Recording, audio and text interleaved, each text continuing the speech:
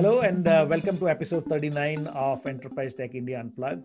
We are back after a short break because our chief mentor had developed symptoms of COVID and he has recovered in a home quarantine. Fortunately, he did not require any hospitalization and he has developed his own framework of uh, how to combat COVID effectively and at home, at least when with let's say mild to medium symptoms. And if you are if you are unfortunate, if you are fortunate enough not to be having severe symptoms, you can most of the time manage it at home.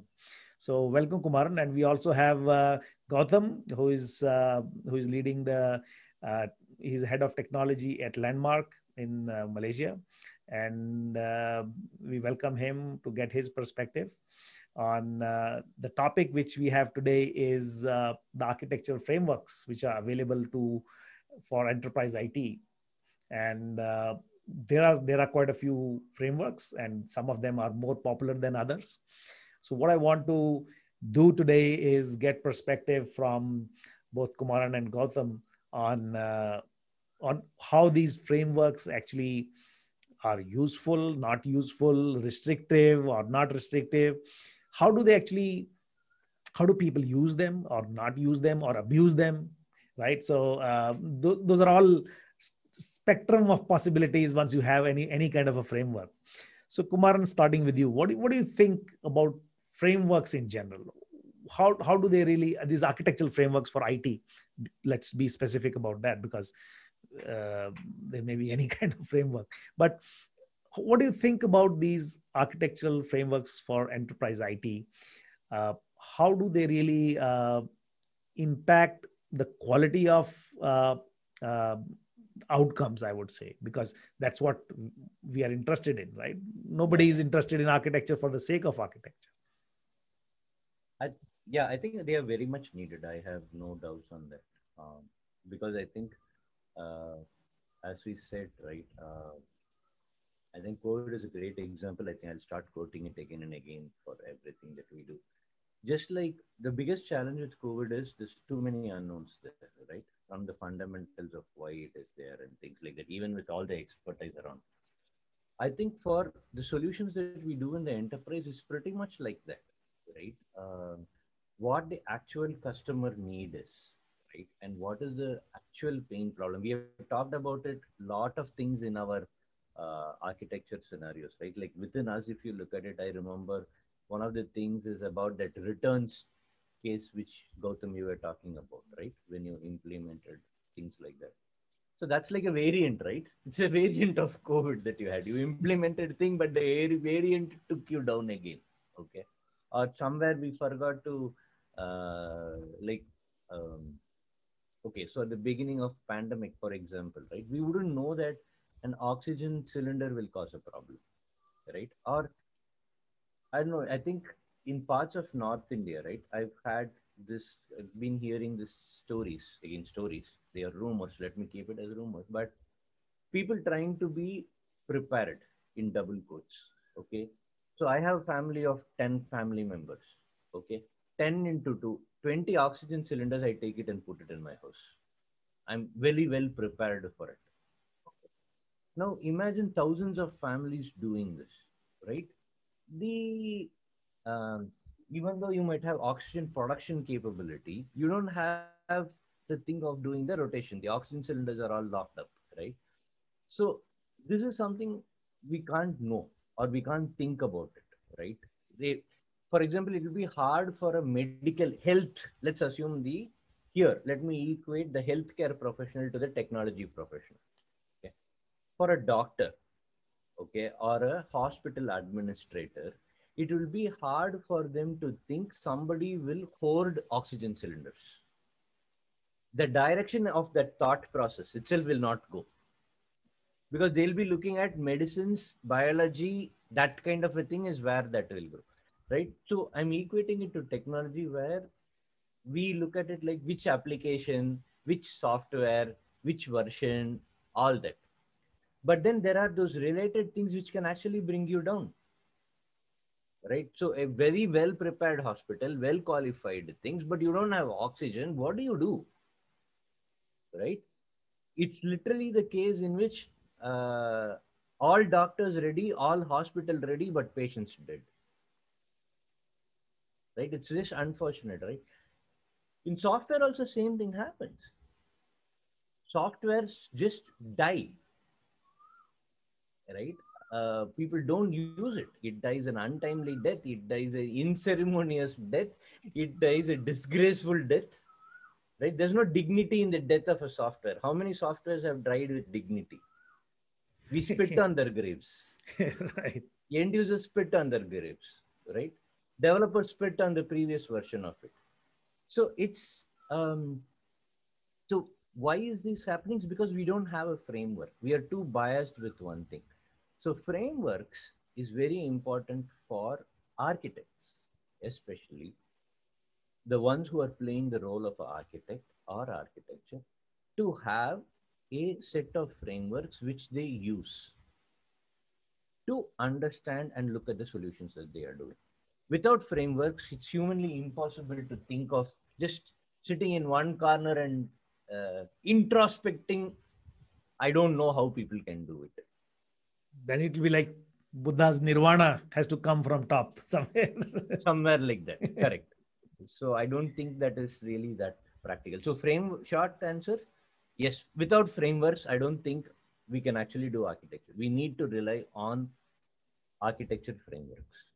So how do actually frameworks actually help in practical terms? Means now we established Okay. that we need frameworks, right? So I would, okay. So full disclosure, I am, my belief, I would say, or my comfort is with the ISA framework of architecture. Mhm. And compared to TOGAF and Zachman, I kind of have a preference for the ISA's framework. It's called ITA book, IT Architecture Book of Knowledge. And the reason I find that is I'm able to apply it at a project level. Even if I have a 3-member project, even if I have a maintenance project, okay, from day one, I can take this framework and start using it, applying it to figure out solutions. With TOGAF and Zachman, I found it hard. Mhm. Okay? I'm not too sure if somebody else has been able to do it at a smaller project, at a smaller thing. I don't know. I haven't heard of it. But Mhm. this one I could do. And I didn't know, okay, I don't know how to use a Zachman or a TOGAF for a 3-member or a Mhm. maintenance project. But Mhm. I know ISA works. I can give evidence of that. Mhm. So how does this help? So I'm going to talk only with respect to that. Mhm. So if you take that, for example, it says that think of every solution from a 5-pillar perspective, and they list out the 5 pillars.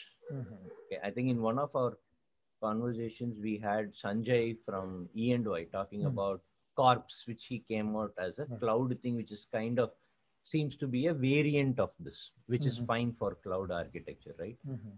One is it kind of helps you to think from a business perspective. Any solution that you do, how is it aligned to the business, right? There are a set of points, questions that you need to look at and then say, it's kind of think of it as a very, in a crude form, as a checklist, right? A 5-point checklist. Mhm. There are some sub points under them. You have to say tick, tick, tick, tick. And then you can say, like, let's say for easier understanding, assume that there are 5 columns, okay, and each has got 5 points, and you have to do a tick against each of them. Now, if you're able to tick 25 of them, you have a fairly strong architecture. Mhm.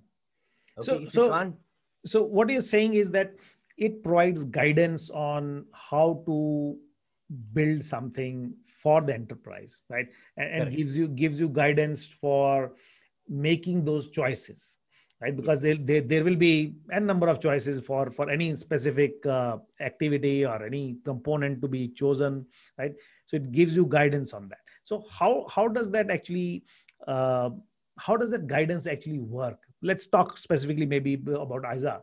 How I does would, that guidance actually work? Let's take some example of uh, any application which you think can demonstrate this example, and maybe at a later stage you can talk about how you can apply it at a larger scale, not just one application, but at larger scale. How does it apply? So it's kind of interesting, right? The framework actually helps you look at what choices do I have. Now, without that, we actually don't choose. We decide quickly and act. So, for example, if you take ERP, right? I've heard this thing. Any problem in the enterprise, put SAP problem solved. I think Gautam will agree to it. Oh, you have a replenishment problem. JD Edwards, this module problem will be solved. Yeah. Correct? Has it ever solved it? That's a claim. Preconceived notion, yes. Preconceived notion. But it has never solved that, right? No. Implementing it will take its own time. And even after that, it will morph into a version 2 or a variant. It will mutate. I think at least in code, we can be fairly sure it mutates. Okay. Mm-hmm. But in the real world, there's no mutation. You just didn't read the original strain properly. There's no mutation happening. Mm-hmm. Right? We didn't read it itself, right? Mm-hmm. So we are very poor in diagnostics itself. Mm-hmm. Now, consider good architecture skills are a great diagnostic kit also. So let me take something specific. My favorite example. People who have heard my episodes before would have heard this, but for others who haven't, great SharePoint implementation I did. First in India, I got an award. Customer gave good rating. Microsoft happy. Press release is done. Everybody is happy. End of the day, nobody used the application and the customer junked the project 8 months later. Mm-hmm. Okay. Now, why did that happen? Basically because we missed the user experience. How easy will it be for somebody to implement it? We just thought, oh, new technology come, it's hard to implement. Can I find a easier, quicker way of implementing it? And I was very proud that we could implement it in 1.5 to 2 months. A completely new technology. Customer was also very happy. Oh, we've never gone live with a product so quickly. What is the point in going live if nobody's going to use it? It's just going to be dead. Right? That's what actually happened. Because we actually, in a simple terms, it was something like we had to have 10 mandatory information needed to be input before documents can be uploaded into that. If there are no documents in a knowledge repository, you have the greatest search engine. What will it search? It will search and say no results because there's no content. Right now, if I had used the ISA work, okay, there is something called human dynamics there. Okay, so there is something called business technology and strategy, which is 2 columns. And in the 2 columns, I would have had to check, is it easy for the end user to use it? How important is it? So when the senior stakeholder said, all these are important, we need it, I just said, okay, make all fields mandatory. That's it. Required. Nobody entered. Why will I enter 10 mandatory fields to upload a document after the project is over? There's no incentive for the end user to upload a document. Project is over. Okay. So it is like,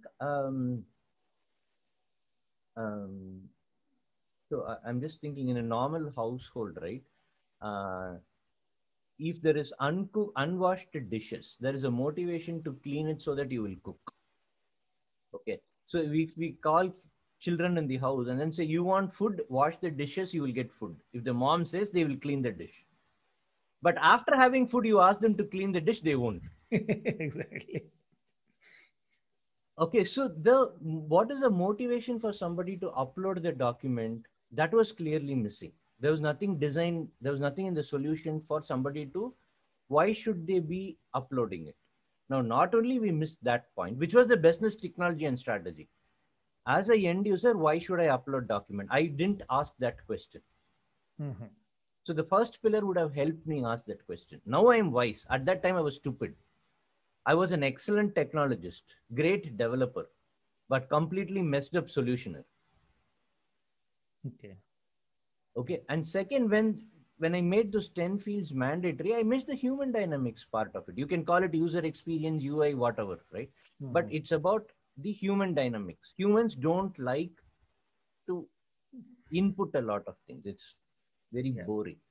So if I had used the architecture tool, I would have done a much better job. And specifically, these columns in the ISA pillars would have helped me take a better decision and in designing the solution better. Gautam, you have any insights on how it has helped you, or how it would have helped you in some scenarios? See, I believe that this architecture in terms of like, okay, like the example which Kumaran just told, the JD Edwards or the SAP scenario, right? So when you see from application standpoint in our landscape, basically what happens is people always look at the external world because they say that, okay, there are a lot of applications which are out there in the market, which gives a very, very effective solution, right? But they don't think it in a way that how that is going to integrate with my current landscape, right? They don't look at that at all. So they always see that, okay, I have another application which works beautifully in a standalone environment because the person who has developed it also gives a very rosy picture of it, saying that, hey, I can do this, I can do that, I can make wonders of it. But they don't look at it in a way that when it comes into my environment, I am already running a few applications with me, and how is that going to come and cope up with me, right? So that's where people don't understand, and we have to make them understand, hey, see, you are actually going to toggle between multiple applications, and at one point of time it's eventually going to fail. And we have seen a lot, and even in my current scenario we are facing one with a dilemma on whether to go forward or move backward or just write off, right? So we are in that situation because they just gave a rosy picture that, okay, my entire problem will be solved. That's what they literally told us. Mm-hmm. And when we when that application came into our landscape, that's when people realized there are heck of a problem in it, Mm-hmm. right? So the people have to think it from the human dynamics perspective, just like what Kumaran told, because you'll also have to see how that is going to solve your problem in a seamless way. Just like how Apple operates, right? The Apple ecosystem, how seamless it is. Because even though you toggle between application, it's very fluidic in nature. Whereas I don't want to give an experience which is very rugged. Right. Okay. So I think, for example, whatever you are talking, right? So there's a pillar called IT environment. So in this case, two pillars, IT environment and human dynamics, both together, right? If you go through those checklists, it will help us think better. So for example, for example, I think the thing is, right, like in IT environment, there's something called technical project management. Okay. Now, the technical project management, if you look at it, right, I think it is basically how do you assess dependencies between different applications and things like that. So you have to get the APIs ready or the data out from there. Now, usually, if you look at all these interactions are an afterthought in all these projects. Correct. Okay, towards the end, right, you'll say, oh, yo, that master did. Now you scramble to get it from that other application. That developer is not there. That vendor is not there. Now you try to die a batch file and you can't really get that exact data. Then from a mail going out, you try to get it. That is only half. All these things happen. No, that is technical project management, right? So that, again, if you look at it, it's an IT environment pillar, which kind of so Kumaran, let me ask you this: how would you, if a organization were to look at as a guiding framework, let's say they decide to adopt ISA as a framework for their IT projects, or even at the larger scale, they want to adopt IT at the ISA as a framework for their enterprise IT itself. Yeah. How would they go about actually implementing it or even start thinking about it? What do they need to do? I think first they can see. I think the good thing about ISA is there's nothing hidden about it. Okay, so they should first go to the ISA global site. Okay, and start having a look at the different areas under them. Do you want to mention the URL right now? Yeah, so it's isaglobal.com, IASA global.com. Okay. And they can look for ITABOK 3.0. So this is similar to PMBOK, which is easy to remember. Project Management Book of Knowledge, IT Architecture Book of Knowledge. So they go there, they'll be able to find different versions. So if you can read it, okay, of course you can read it. So it's open source in that respect, in that sense. Yes, it is. Yes, it is. Okay. Everything is open source. Okay. So there's a ton of information, and it's all guidance. It's not that it's restricted. Anybody can get a use or a hang of it. Everything is available open source. Okay.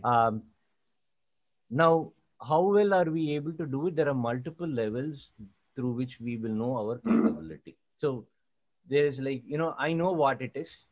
Okay. I've heard of it. I kind of get a sense of what architecture is. I really understand what architecture is. Okay.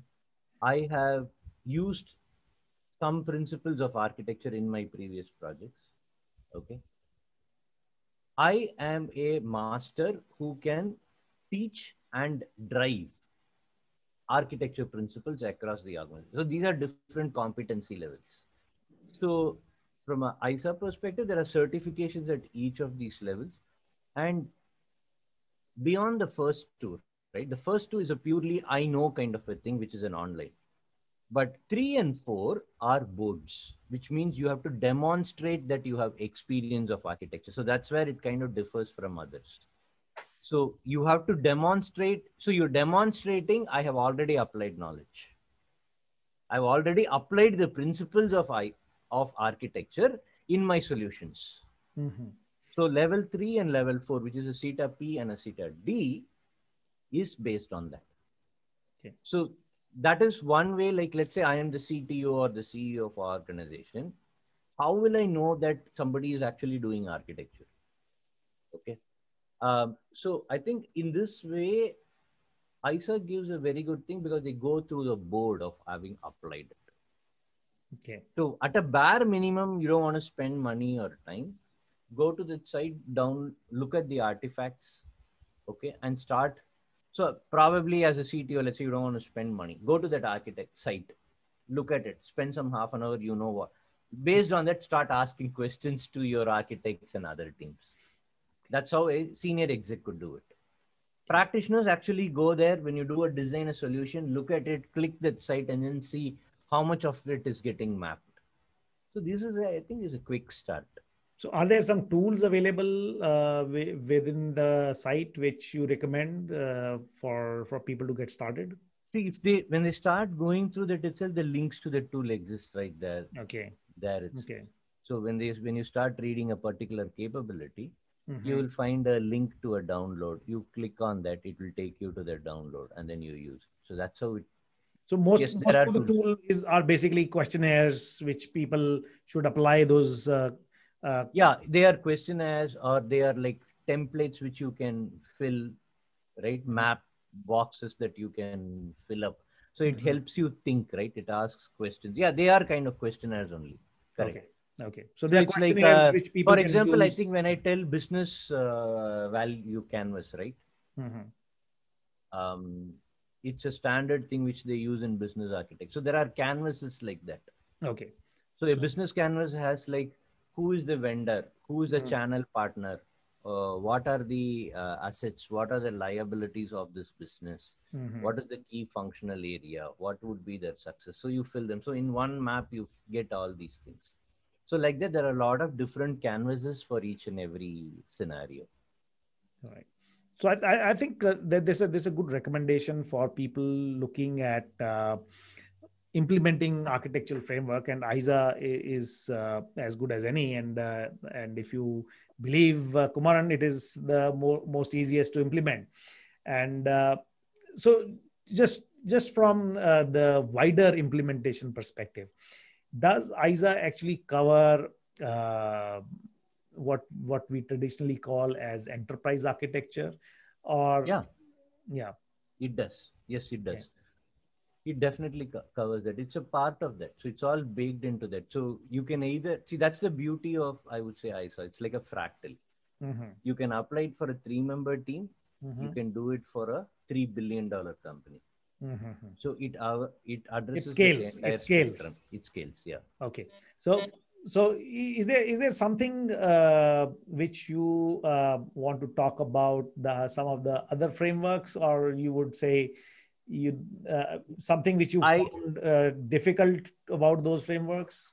I think, okay, so I don't think it's fair, Deepak, because I would be more bashing It's, of it's the okay. other See, we have anyway, other frameworks, conflict because of interest really doesn't matter here, but no, it's not about conflict of interest. It's yeah. basically that both Zatman, I've gone through it, I've read it. I've not been able to apply it. So I don't have any. So what I want to understand is what was the difficulty you found, right? So because at a small project level, it didn't have elements or tool to address. Like, let's say I was doing a maintenance project, people were fixing bugs.